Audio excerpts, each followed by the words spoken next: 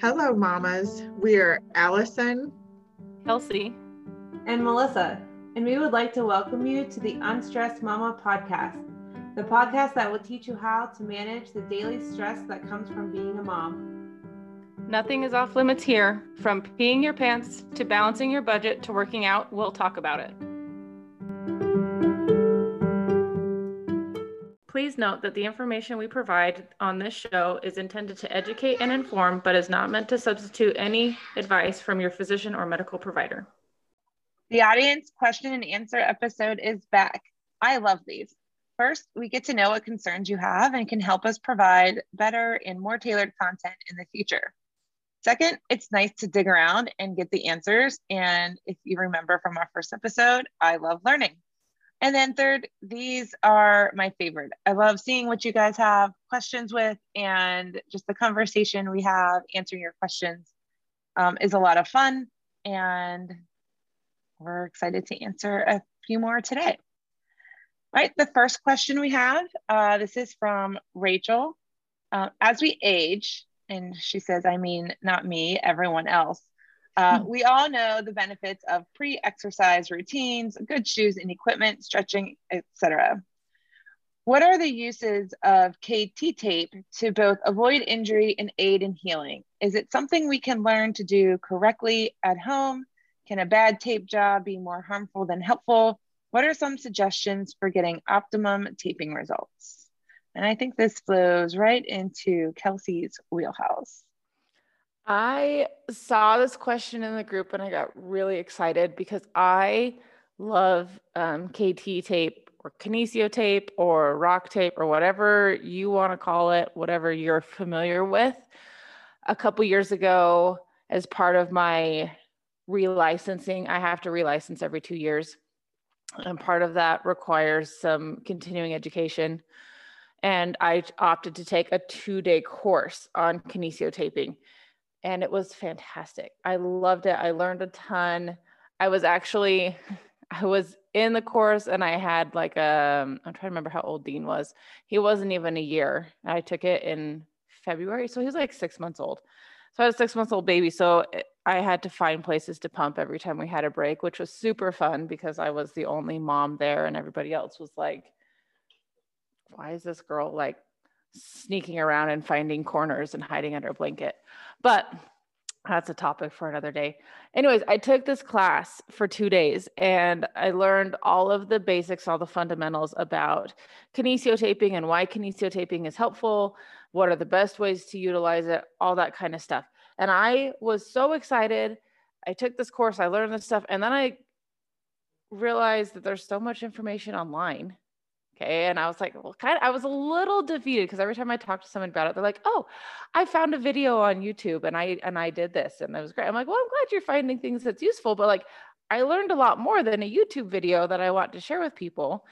And it kind of took me a little bit to get like excited about it again. I don't know if that makes sense, but I still love it. I still use it. I'll still talk about it a lot. So kinesio taping, for those who are unfamiliar with kinesio taping, it is an elastic type tape. So if you did, sports in high school or in college and you ever went to the athletic training room because you had a sprained ankle and you had them tape your ankle, they did not use kinesio tape. They used white athletic tape. White athletic tape is stiff and it's applied for the purpose of giving you support. So like if you jacked up your ankle, you are prone to spraining your ankle, and you went in for ankle taping, they would basically make a boot with athletic tape for you to go play your sport. And that tape is there to provide you support. Kinesio tape is very, very, very different from white athletic tape in the fact that it's very stretchy. So when you put that on, the tape itself is really not applying or providing support. There's a lot of ins and outs in it, but essentially kinesio tape is there to help assist your muscles to better perform. There's different ways that you can tape to promote muscle activation versus muscle inhibition. So if you have overactive muscle, a lot of us, like if you have tension in your neck, you have overactive muscles in your neck, you can put kinesio tape on in a certain way that will help tone down the muscle activity so that it'll relax a little bit more. Versus if you have, I just did a taping this week on somebody who is very weak in between their shoulder blades, their postural muscles.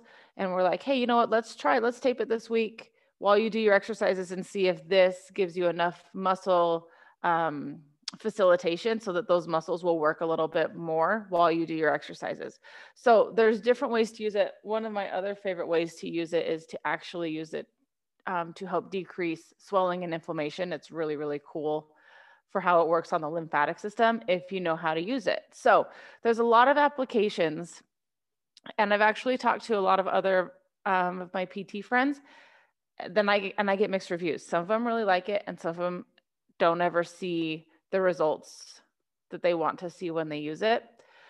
And honestly, I chalk that up to training and experience with using the tape. So the question, I had a couple different parts. I'm going to go back to it. It said, what is the use of KT tape to both avoid injury and aid in healing?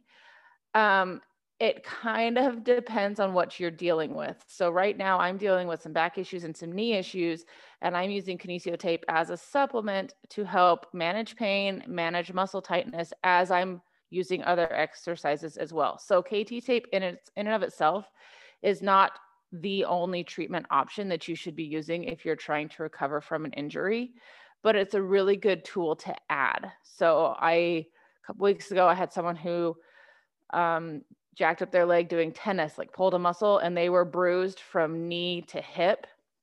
And we did some Kinesio tape to help move that bruise out because the pain, there was a bruise that was building up, a lot of blood pooling right behind their knee. So it was hurting to bend their knee. So we taped, moved it out, and then we could get back to moving and getting better muscle recovery, muscle healing. So it's not the only option, but it's a really good supplement to something like that. I will say, as far as a preventative option, I don't really, because unless you know that you're prone to like an ankle injury, it's hard to know like where you need to prevent an injury from happening, right? Like if you're a chronic shoulder dislocator, then you know that that's probably going to happen, and you can use Kinesio tape to help activate those muscles to stabilize your shoulder a little bit more. If you are prone to ankle injuries, you can use Kinesio tape to kind of help support the ankle, get the muscles active a little bit more. But as like a general injury prevention, I don't really see a good application for it unless you are prone to re-injury, if that makes sense. The second part of the question is it something we can learn to do correctly at home? And this is a yes and no question. Yes, Melissa.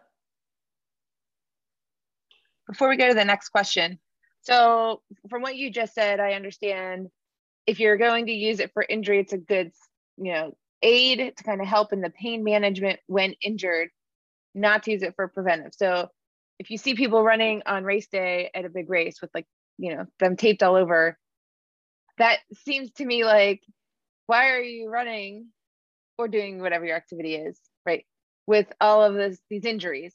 Now, in my race mind, I'm like, well, it's because I've trained for this race and this is race day and I can't change that. Similar to like an athlete on game day.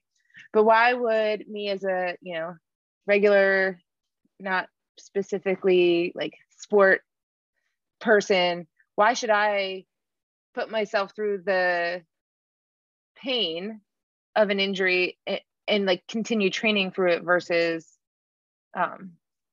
just resting? That's a really good question. So right now, like I mentioned, I'm dealing with some chronic back pain and some knee issues. And I'm using KT as a supplement so that I can continue to train. And I will say I am actually training for an event, so that is part of it. But when it comes to, depending on the injury, right? I mean, there's some injuries that you do have to you have to stop because it's not going to get better unless you rest it. 9 times out of 10, a lot of these injuries that we do deal with, some form of movement is better than not doing anything at all. And so if you can find, and I always say when I'm working with my clients that I want, when you're going through this, especially with a chronic injury, because you've been dealing with it for a while, when you're going through an injury recovery situation, I want pain-free movement. Okay. I don't want you to stop moving, but I also don't want you to continue moving into those movement patterns that are creating or increasing your pain. And so if I can find a way to decrease and get you into a pain-free movement pattern, because our body does heal better when we continue to move it. A lot of people, and it's changed, but in the past, if you jacked your back up, what did people tell you to do? Go get in bed, put some ice on it, and we'll see you in a few days. We know now that that's actually one of the worst things you can do when you jack your back up, because once you stop moving, things get worse. Like you get tighter, your movement patterns get worse, your pain gets worse. But if you can find a way to move in pain-free ways, you can go ahead and kind of recover and bounce back from that faster. The great thing that kinesio tape does in these situations, when you have an injury, your muscles around the site of the injury start doing weird things. And that's a really, really technical term, right? But you have an injury, you have a place that hurts, and your body doesn't want it to hurt. So your muscles kind of lock down to protect that area. And sometimes that's a really good thing. So like if you go and you are playing soccer and you get side tackled and they blow out your knee and your ACL gets torn to pieces and your knee is just out there doing whatever, all of the muscles around your knee are going to lock down to stabilize and protect that joint. That's a really good thing, because your knee is now super compromised and super vulnerable. And all of those muscles now are going to take over and do the job of that ligament that's been torn. Okay, so that's a really good thing. Now, if you move funny and you pull, like you tweak your back, same thing's going to happen. All of those muscles are going to tighten up because they're like, oh no, this hurts and I don't want to do this again. Well, that's not necessarily necessary in your back, because you didn't just blow out all the ligaments in your back, right? You just did something funny, but now your whole back is locked down. And that is going to lead to a lot more pain because everything is tight, nothing wants to move, and your back is supposed to move. You're supposed to twist, bend, all that kind of stuff. And now you can't, because those muscles are freaking out because something happened. What we can do with kinesio tape is we can put it on in a certain way and kind of tell those muscles, you know what, it's okay. We're going to go ahead and you're going to work a little bit less. And I'm going to show you with this tape. This is obviously not how it happens, but we're going to use this tape to kind of regulate the muscles down a little bit so that we can get back into moving, and it's going to be okay. And so that's what I like kinesio tape for as far as injuries go, is when you have an injury, you have that heightened autonomic nervous system response of like, it's don't move. It's not going to be okay if we move. And we can kind of talk to the muscles and be like, you know what, it is okay. We're going to move. We're going to give you the support. We're going to make sure it doesn't hurt, but we're going to continue to move and keep those movement patterns going. Perfect. Now I want to know the answer to the next question. Now I have to go back and read the next question. So How can do you do learn it to at home? do it at home? So like I said, this is like a yes and no question. So there are fantastic videos on YouTube. And I will say I go and I pull YouTube videos quite a bit. So when I went to the class, they taught us the principles. They taught us, if you tape it this way, you're going to inhibit muscles. If you tape it this way, you're going to facilitate muscles. If you have swelling, you're going to use this sort of taping. So we learned all the basics. The basics tied with knowledge of anatomy and how our body structure works can really get you a long way when it comes to kinesio taping. So like if you came to me and said, my shoulder hurts here, I'd be like, okay, well, we want to inhibit the muscles because from what I'm looking at, your muscles are overactive. So I'm going to tape from here to here because I know this is where the muscle goes. And that's going to work just fine. The videos are really good if you do not have a good knowledge of human anatomy and you don't know the basics of kinesio taping. You don't know which way to go for muscle inhibition or muscle facilitation. All of that being said, you're going to be better off if you go find a provider who knows these techniques, because they're going to be able to customize it to you, your injury, and your body. So the videos, if you go watch the videos, and I really like the KT tape videos. I think they're the most accurate, the most thorough. You go watch these videos, they're going to give you very generic, very basic instructions that are fairly helpful. Now, if you go and watch one of these videos, do a taping on yourself and nothing happens, It's not necessarily because it didn't work. It could be because you didn't apply it in the correct way. So I don't think the videos are bad. And I think especially right now where a lot of people can't go to the doctor on a regular basis or go to their therapist on a regular basis, I don't think they're a bad option. I just don't think they're the best option either. I think they're really good in a pinch. What I will do when I have people come to see me and we decide to utilize tape as an option, I will try to teach them or their spouse or somebody how to do, if we find the taping techniques works and it's going to be, you know, a 4 to 6 week thing and they're moving well and they just need a little bit of support, I will be like, you know what, let me show you how to do this. And then they can have it done at home. They don't have to come see me every single week just to get taped. And that I prefer that to the videos, but the videos aren't bad.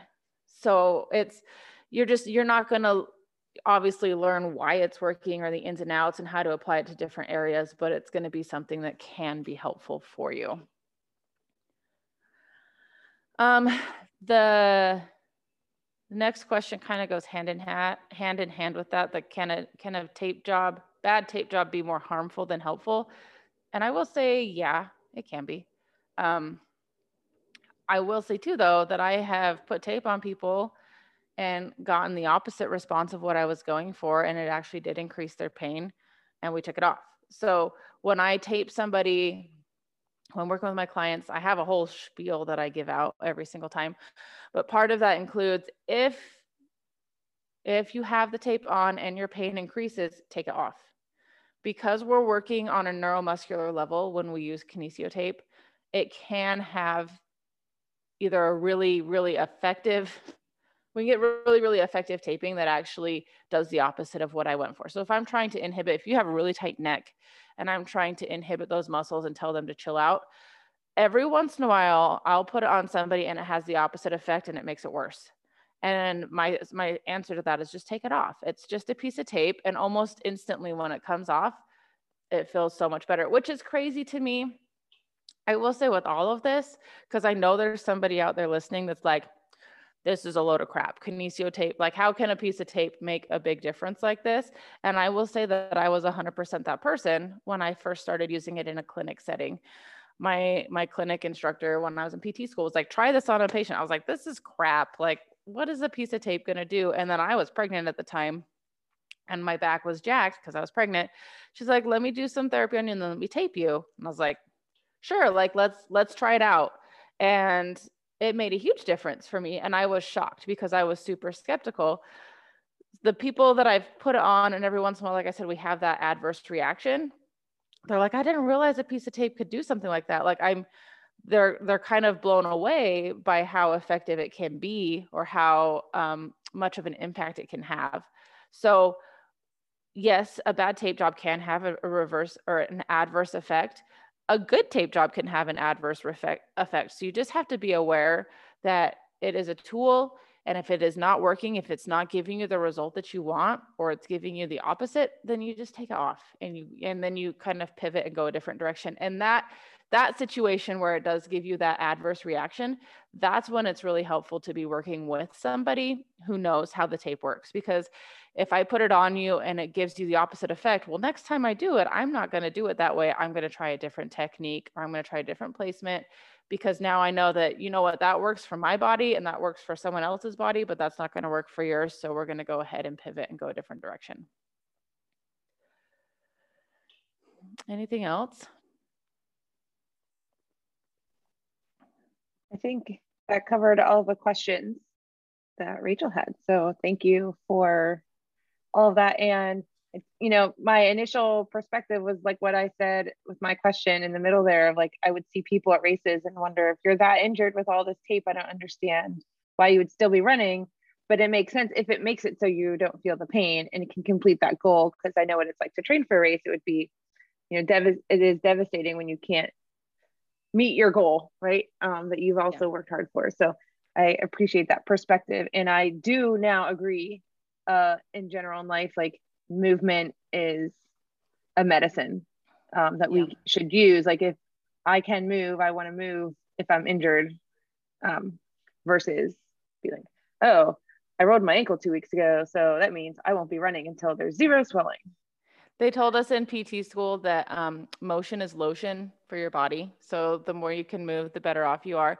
And I will say too, kinesio tape it's a great pain management thing, but I like it more for the fact that it's managing the pain because it's changing your movement patterns and it's supporting your muscles. So it's not like taking in a leave and going out for a run and just ignoring the fact that you're having pain. It's actually addressing it more on a structural level.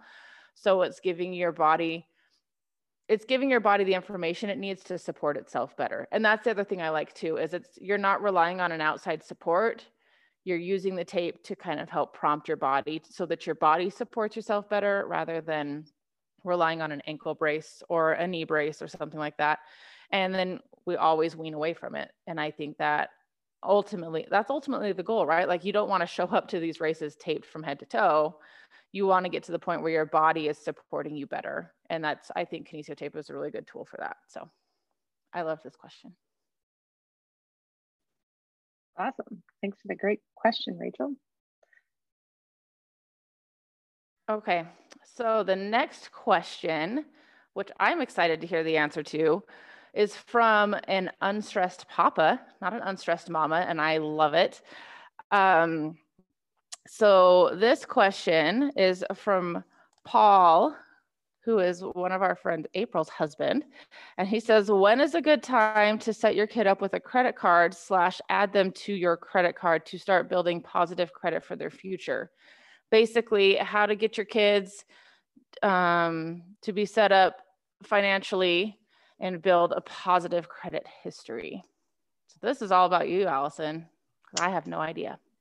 Yeah, so this is a great question. And my kid obviously is not old enough to be building a credit score yet, but I have put plenty of thought into this already myself. So a good credit history is a lot more than just taking actions. So where you want to start with this is pretty much the day that they are born, because the biggest predictor of people who are going to have a good credit score and be good with their money is modeling their parents' behavior. When I do money management coaching with my clients, there's a form that they fill out first before I talk to them. And one of the questions is, what was money like in your house when you were growing up? And how was it handled? And what were your feelings about it? And 100% of the time, somebody who is struggling in some way with money management, that behavior was directly learned from their parents. So that is going to be hands down the most important thing you can do. And we touched a little bit when we had our episode with Sarah Lynette about mindset. Just the way that you talk about money with your kids also is huge. And something like, oh, I want to go on vacation here, and you saying, we can't afford that. Those kind of things, while maybe not directly related to a credit score, are also really important to start building a mindset around money, that it is a tool to be used and not something that, gimme. And then as soon as I get it, I'm going to blow it all on this and then some. So you want to start, like I said, the day they come home from the hospital, they're soaking in everything. So start modeling the good mindset around money and start showing them yourself that you're responsible with it, and, not having things like late bills and joking about, oops, another late fee, and which seems ridiculous, but I can't tell you the amount of people that I've heard joke about those kind of things.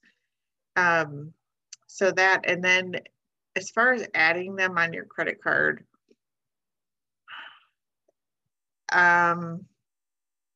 that can be a little scary. I know you have to let them fly at some point, but I believe you legally cannot add them to your credit card until they're 18. I could be wrong on that, but it seems like you can't have one. You can get the debit card that's made for kids. Is it called Greenlight, I believe. I don't have that because it costs a fee every month, and I'm like, oh no. But that's a really good tool that you can have their allowance deposited in there, and then they can choose to spend it on things. But what I think is really a good idea, whether they have, a kid's debit card or whether they have cash, whenever they get money, you need to allocate for them. Part of it goes to savings, part of it goes to charity, part of it is your spending money, just like real life. And if you even wanted to get deeper, you could take taxes out of it to pay for upkeep of their bedroom or whatever, whatever you wanted to simulate, like roads and government services are for them at home. I don't do that, but that would be kind of funny. Government services at home. That just made me giggle a little bit. I love it. I like to really try to simulate real life with money. And my son quite often asks, oh, can I get this and then earn it later? Oh, it just makes me cringe. And he just has those ideas on his own, to do this because he doesn't necessarily want to earn the money now. He doesn't feel like it. And so I do everything I can to try to get him out of that mindset. He's 8. So, hopefully having it repeated to him 10,000 times before he's old enough to spend his own money will help. But if it doesn't, it doesn't. So as far as the credit card though, if you were to put your kid on your credit card to help with that, I would say, depending on the kid, it would probably need to be very, very monitored. And I would go over with them every week what is going on with it and show them, get their free credit report, show them how it's showing up for them, talk to them about how it will affect their future life, how much less of a house payment they can have if they have a good credit score, car payment, all of it, any kind of financing they need, how much better it will work for them.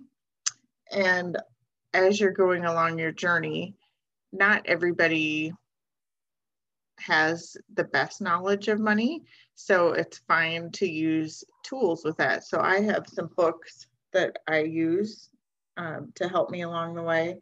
And this one that I just recently discovered, the Tuttle Twins series, they have one called The Messed Up Market, and it's about kid entrepreneurs and how things work when things don't go the way they should and people don't hold up their end of the bargain. And that's a really good one for younger ages. And older ages, I would, teenagers and especially older teenagers, I would start having them read finance books and business type of books so they know. It might not sink in immediately, but you're establishing the groundwork.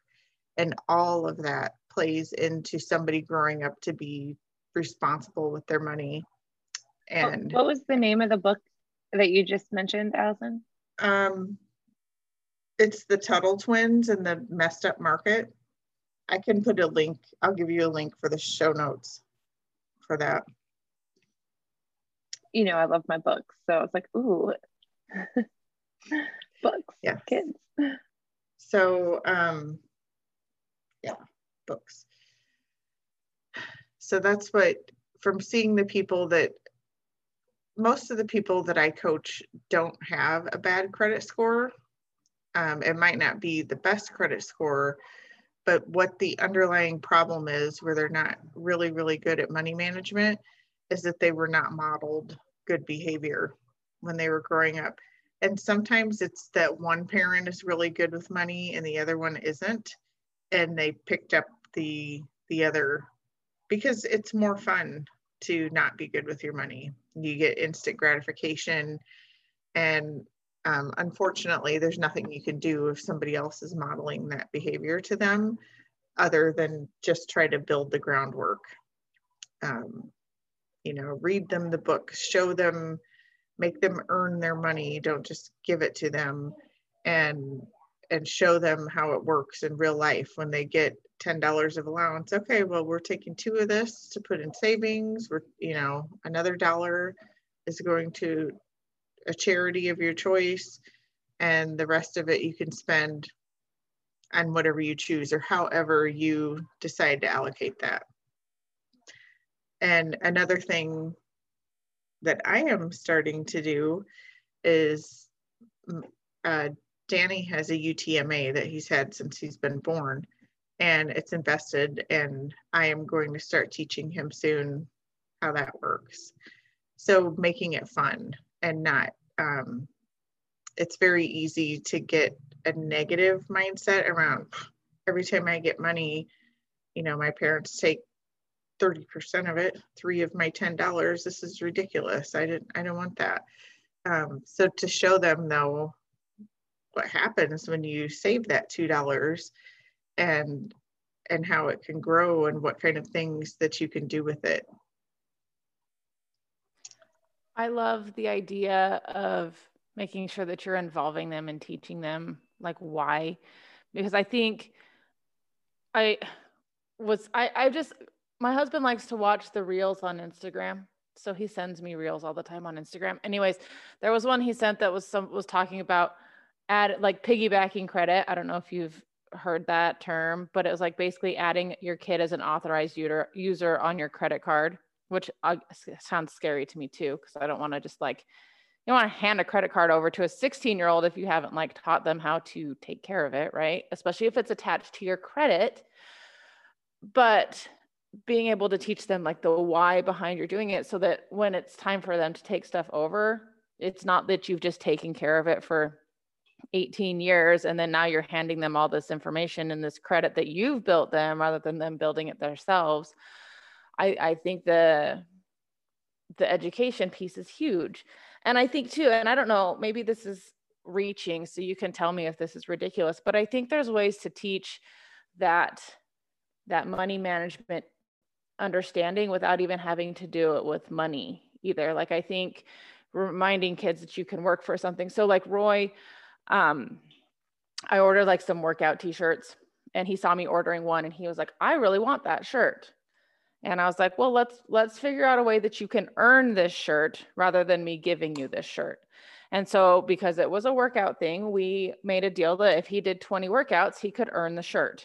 And that kid did like 2 workouts yesterday because he was at 18 and he wanted to finish earning that shirt. And I'm not saying he's doing like little itty bitty workouts. Like he's doing like 15-minute workouts with me. On Saturday, he did a full workout with my clients.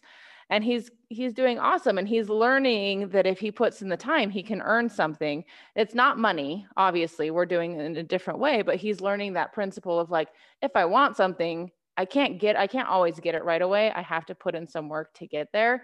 And I'm hoping that if we can continue teaching these kind of things, that it will apply to money too. And we can kind of make that leap from, when you work out, you put in the time and you get something back eventually. The same thing with money. You take a little bit here, you would put it in this account or this investment, and then you do get it back. Eventually you get it back better. And so I think, and my kids are 6 and 4 and 2. So we're not at the point where we're, talking about credit cards yet either, but we can do some of those principles of that because we live in such an instant gratification world anyways. Like if I want something, I go on Amazon, I can have it the next day. And so to have to learn to wait and to work, I think is something that's really important for our kids and can apply to money and other things. And I think it's good to figure out a way to involve that earlier on rather than waiting until they're older. I like how you mentioned that he was doing workouts because the same principles apply to raising a kid who grows up to be concerned with his health and fitness as it does to raising a kid who is responsible with money. It's all about modeling and doing it with them right from the beginning. All the same.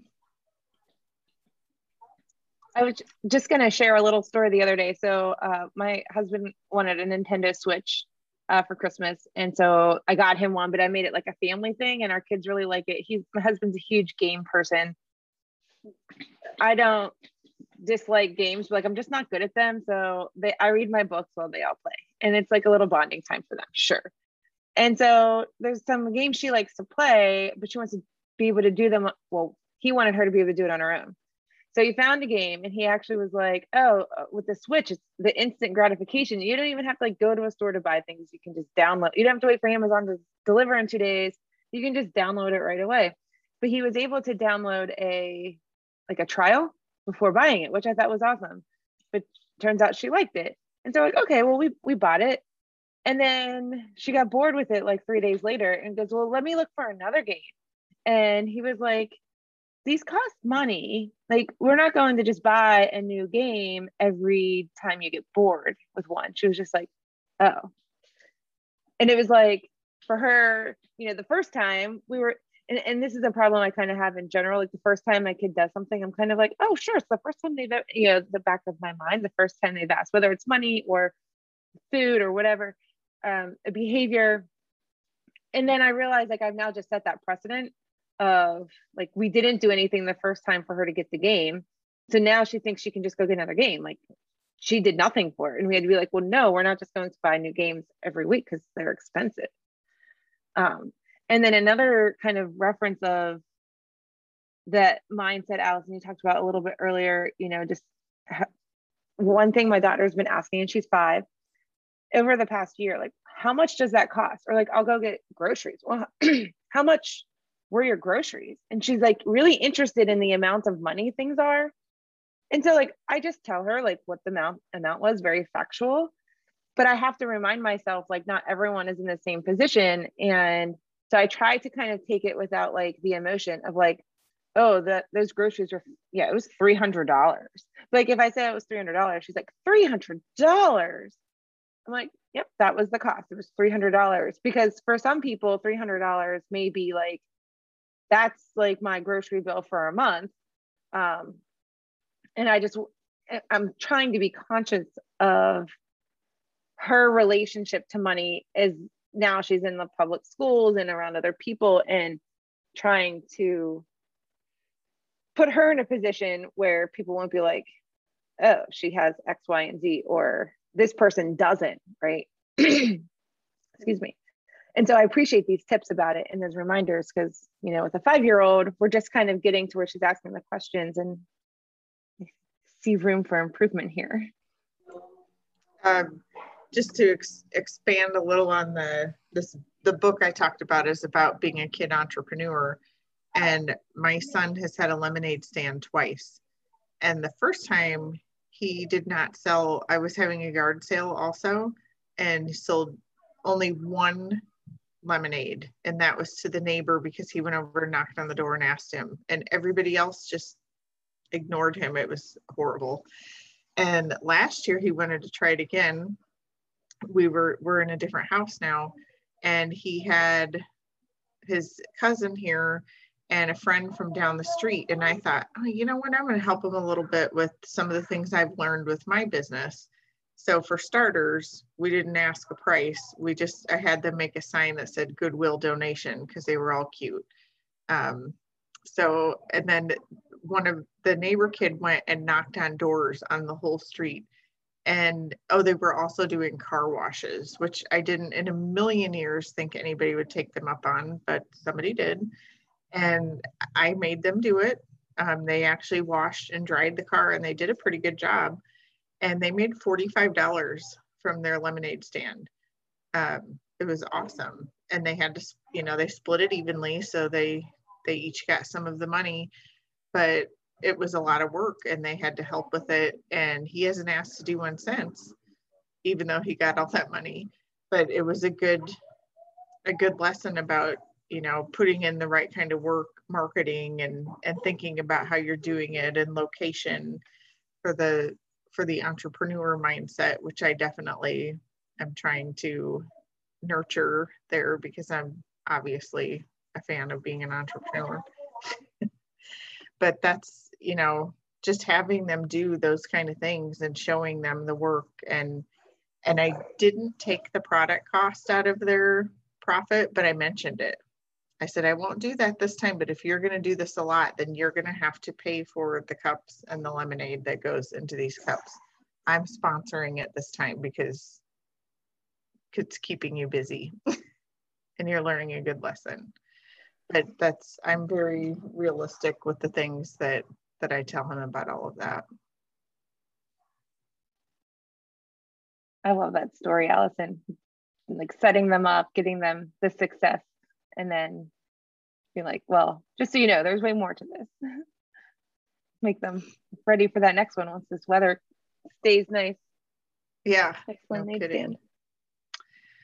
All right, well, I'm going to move on, ask the next question we have here. This one comes from Sarah. She's a listener in Arizona. And she says, I've been looking for a 0-drop shoe with a wide toe box because I have a bunion starting and mild plantar fasciitis. If you know of one, I'd love to know. All right, well, I'll start with this one, but I will first caveat that I am not a shoe expert. However, reading her post about the shoes, I'm like, this is like my life. I have a bunion. I've had a bunion for about 15 years. And I found the brand Altra years ago when they actually looked like clown shoes because they have a super wide toe box, which allows your foot to spread out and all those bones spread out when you're running and not, keep them all squished together. I also have a wide foot before I have the bunion. So like when I found these wide toe boxes, I put them on. I'm like, man, I look like I'm wearing clown shoes. This was also 10 plus years ago. But my feet feel amazing. And when after I switched to the Ultras, I didn't have any plantar fasciitis issues for years. And my bunion pain has almost gone away in those years. Now I just started, so Ultra is getting more popular. The 0-drop shoe is getting more popular. And Kelsey, I'm going to let you talk a little more about the mechanics of why the 0-drop makes sense. But one of the reasons why I like the 0-drop is it's mimicking the foot geometry that would be as if you're barefoot. But the Ultras aren't necessarily all minimalist shoes. Some of them still have good cushion. So if you want cushion for the impact, you can still get some shoes from Ultra with a cushion, but they also have minimalist styles as well. I will say lately, because they are becoming a little bit more popular, that I have kind of seen those toe boxes get a little bit smaller. I think probably to, catch those people who didn't want to wear clown shoes. Once I had them on, I was like, I don't care what my feet look like because I want to be able to run without pain. And the last pair I got, I am not a huge, well, I actually bought 2 pair at the same time. I bought a trail shoe and a running shoe. And the trail shoe is amazing. I love it. It's great. So in the road shoe I got, I just don't love it. I talked about it in my run club. Actually, even last night, we were still talking about shoes. We've been talking about shoes in there for a couple months. But I just don't love this shoe. I don't love it. And I think I'm going to see if I can take it back or exchange it or get some sort of credit just because I don't love it.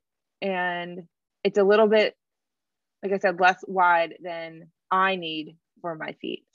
So the Ultra brand is the one I would recommend.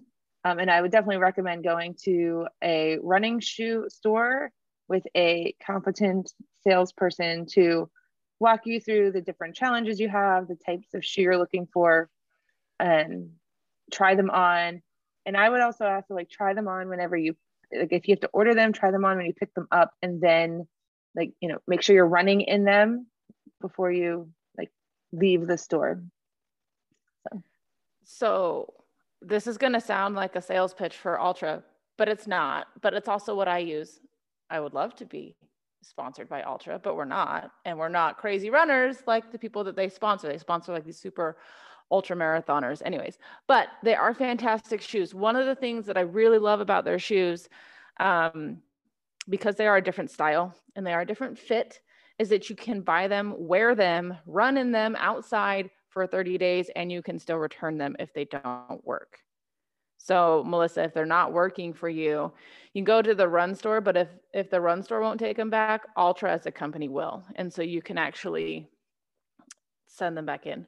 And I know that because they are actually based out of Utah. The owner lives in Utah, or the designer, and they have an outlet store where their returns come. So I can actually go and shop their returns. So it's like, they're supposed to be gently used. Some of them look a little bit more gently used than others, but they have an outlet store here where they kind of send their used shoes to. But I do love them. And I love that you kept calling them clown shoes, because I started running in them when they first came out as well, which was probably 12 years ago now, I think. I think I started running in them when I was 19. And I think I got my first pair around 10 years ago. What year is it? Yeah, maybe 11. I got mine. Mine were pretty. Were they like new. gray and blue? No, mine were orange and yellow. Oh, mine were gray and blue. So mine might have even been before that. Like, they were not cute. They were hideous shoes. Not cute is awful. the exact definition of they these were shoes awful back then. But I was having some massive knee issues. And I was I wasn't running in 0 drops before then. I was running in minimal drops. So I was running in a Saucony minimal drop that had like a 4 millimeter drop or something like that. So it was better. It was better than what I was running in before. 3. Usually the other drop I've seen, at least recently, is like around a 3. Maybe 12 years ago it was a 4. But yeah, my Saucony walking I think this was a 4, because this was when it was a new thing. This was when 0 drops were not a big thing, or minimal drops. And it was helping, but it just wasn't enough. And so I decided to go all the way for the 0. And my mom had been running in them, and she just gave me a pair that she had, and they were hideous and they were awful, but they felt amazing. I will say, and this kind of gets into the mechanics, that there is an adjustment period. So if you have been running in traditional running shoes, there will be a huge adjustment period, because what these minimal 0 drop shoes do is they change your running pattern. So traditional shoes have the heel is up high, your forefoot is down low, and they have a huge cushion on the heel. So what they tend to do is encourage you to heel strike very aggressively. You're going to land on an outstretched leg. All your weight's going to go on your heel. And what that does is it takes all of the impact from the ground, from you colliding with the ground, essentially, and it sends it straight up the chain. So it's your knee, your hips, your back ultimately are going to take the brunt of all of this impact, because your leg is kind of locked out and on your heel when you land. That's not always a bad thing. It gets touted as this really, really awful, awful thing. And some people it's just fine for. Some people can run for that, like that, for hours. I cannot. My body cannot handle that, especially since having kids. My body cannot handle that. And so I prefer the 0 drop shoes, because what it does is it shifts you to a midfoot or a forefoot landing rather than a heel strike landing when you're running.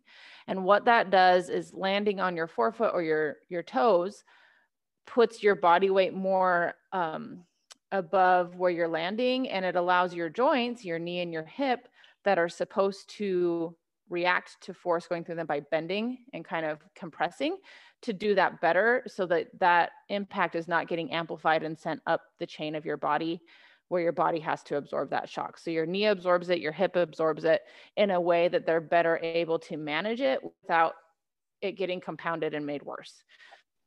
So all of that being said, it's a really great thing, but it does add more stress in different areas to your body, more demand on your muscles in different areas, and often in areas that you're not trained yet, or your body hasn't trained to be able to handle it. So a lot of people will move over to these minimal or 0 drop shoes, and then 3 weeks later, they'll be complaining of shin splints, because it does increase the load and the demand on your calf muscles. And if you're not easing into it or dealing with that transition time, tightness in your calf muscles can lead to shin splints if you're not careful. And so anytime anyone's considering switching to shoes like this, I have a couple recommendations. One, like you said, Melissa, I do recommend going to a running store. Go talk to somebody who knows more about running shoes. I know a lot about mechanics of running shoes, but I don't know what your feet look like. I know what my feet look like. I don't know how you run unless I've seen you run. You go to the running store, and if you go to a good running store, they're going to look at your feet. They may put you on a treadmill, see how you run, and then they're going to make an assessment based off of how your body is. So that's the first recommendation. The second recommendation is if you choose to go with something like an Altra shoe, which, like I said, I love, and I do personally recommend people exploring as an option, because I think for most people, it is a very good option. Not everybody, but for a lot of people, it's a very good option.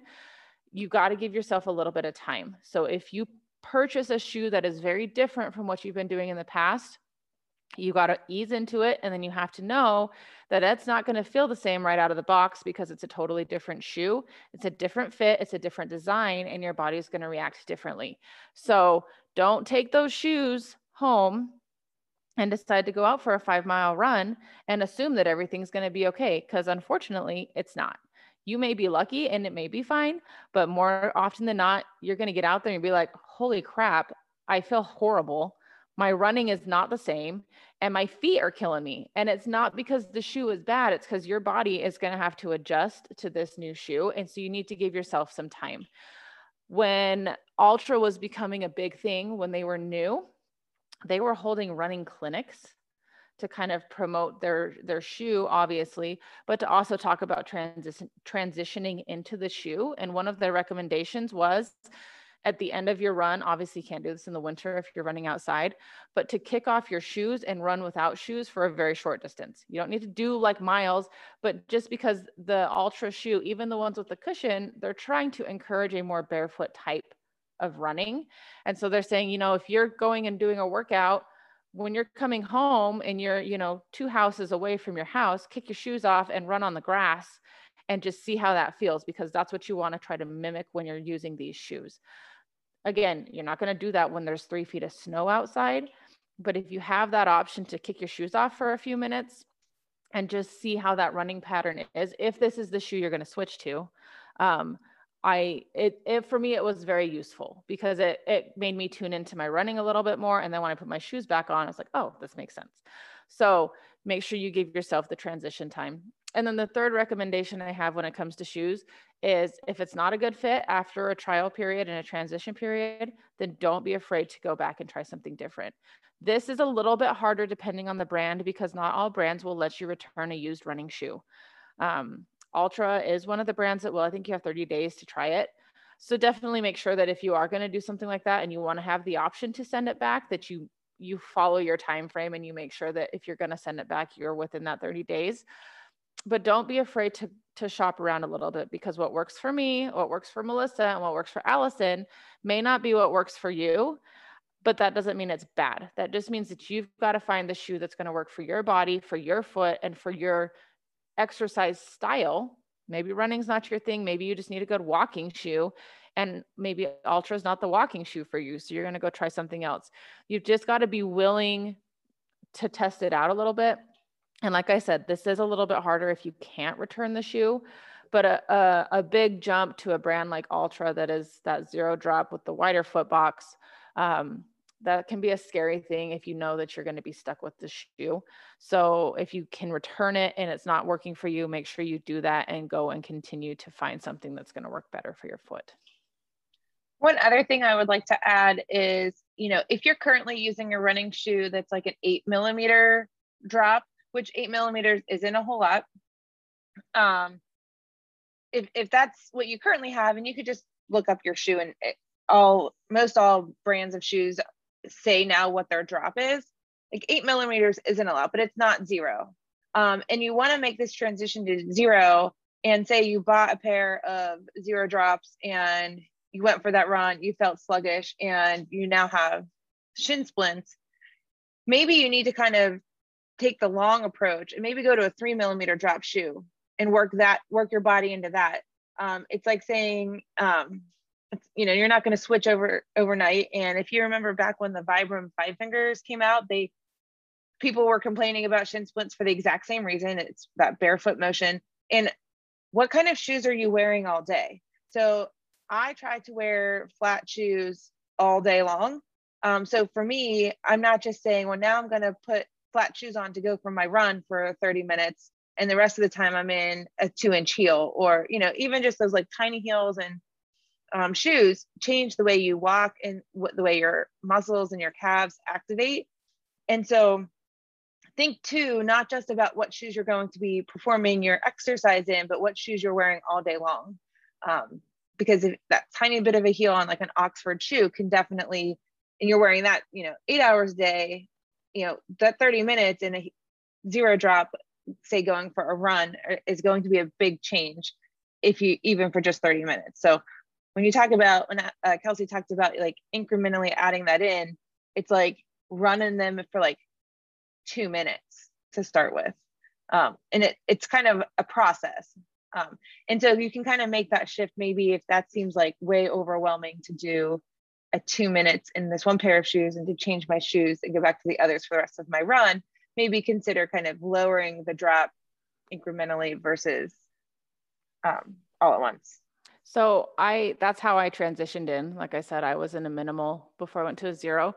But if even just doing that, like you're saying, that 2 minutes, just go no shoes for 2 minutes. Like if you know zero drops where you want to go and you are in a minimal or even an 8 millimeter, a larger drop shoe, and you're wanting to test out to see if this would be a good option for your running style, you can kick your shoes off. Especially if I do it on the treadmill. I've run barefoot on my treadmill before. It's weird, but it's possible. I just leave my socks on. But you can try that kind of stuff out without the shoe at home and see how that works as well. And it is a little less intimidating than having to like take 2 pairs of shoes with you when you go for your run and having to change at the end. The other thing you can do, and if someone is interested in some of this transition stuff, I'm happy to talk more in depth about it as well, because it's something that I went through years ago and it's been very beneficial for me. But a track workout's a really good place to start trying some of the stuff out too, especially now that we're coming into this warmer season. There's a lot of different options to get yourself there in a safe, more effective way. And like I said, it does change your running style. And for me, it was beneficial. I guess the other thing I'll add, and we can maybe end with this, is there's gonna be people who are listening to this that are like, oh, my running shoe is great, but maybe I should look into zero drop. I tend to be by the idea of if it's not broke, don't fix it. So if you're feeling like your running shoe fits great for you and it's one of those traditional running shoes with a big cushioned heel and, you know, that 8+ millimeter drop, and that works for you, then don't change it. Like, you don't need to move it out of something. If your body has adapted to that and you're working really well, then go for it. When I changed, I was having problems. I was having knee pain, and it was not, what I was using was not working, and I had to find a different solution. And that's what led me to the zero drop shoes. So if you're sitting here listening and you're like, this sounds really cool, but my running shoe feels great, then just don't, because it is a transition time. Unless you're feeling like, you know, maybe long-term, I do need to change my running, then go ahead and do it. But I'm just saying, don't feel like you have to try this out because it's the new thing. And it's not the new thing anymore. It's been around for a while, but because it's something that we're talking about, don't feel like you have to do it if you feel like what you have is a good option. So that is a good way, I think, to kind of end and wrap this up. I love these episodes. I love answering questions, and I love making sure that the content that we're talking about is stuff that is helpful to others that are listening. So we will definitely be doing another one of these. We didn't get to all the questions that we had again, and yeah, it's just good. So thank you for listening, and we'll catch you guys next time.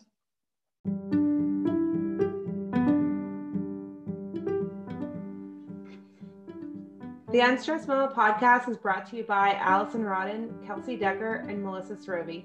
You can find us on Facebook at www.facebook.com/groups/unstressedmama and on Instagram at unstressedmama. If you like what you heard, be sure to tell your friends so other mamas can join in the fun. You can find our individual contact information in the show notes for this episode. If you have questions about this topic or suggestions for future topics, the best place to reach us is through our Facebook group, Instagram page, or email at unstressedmama@gmail.com. you.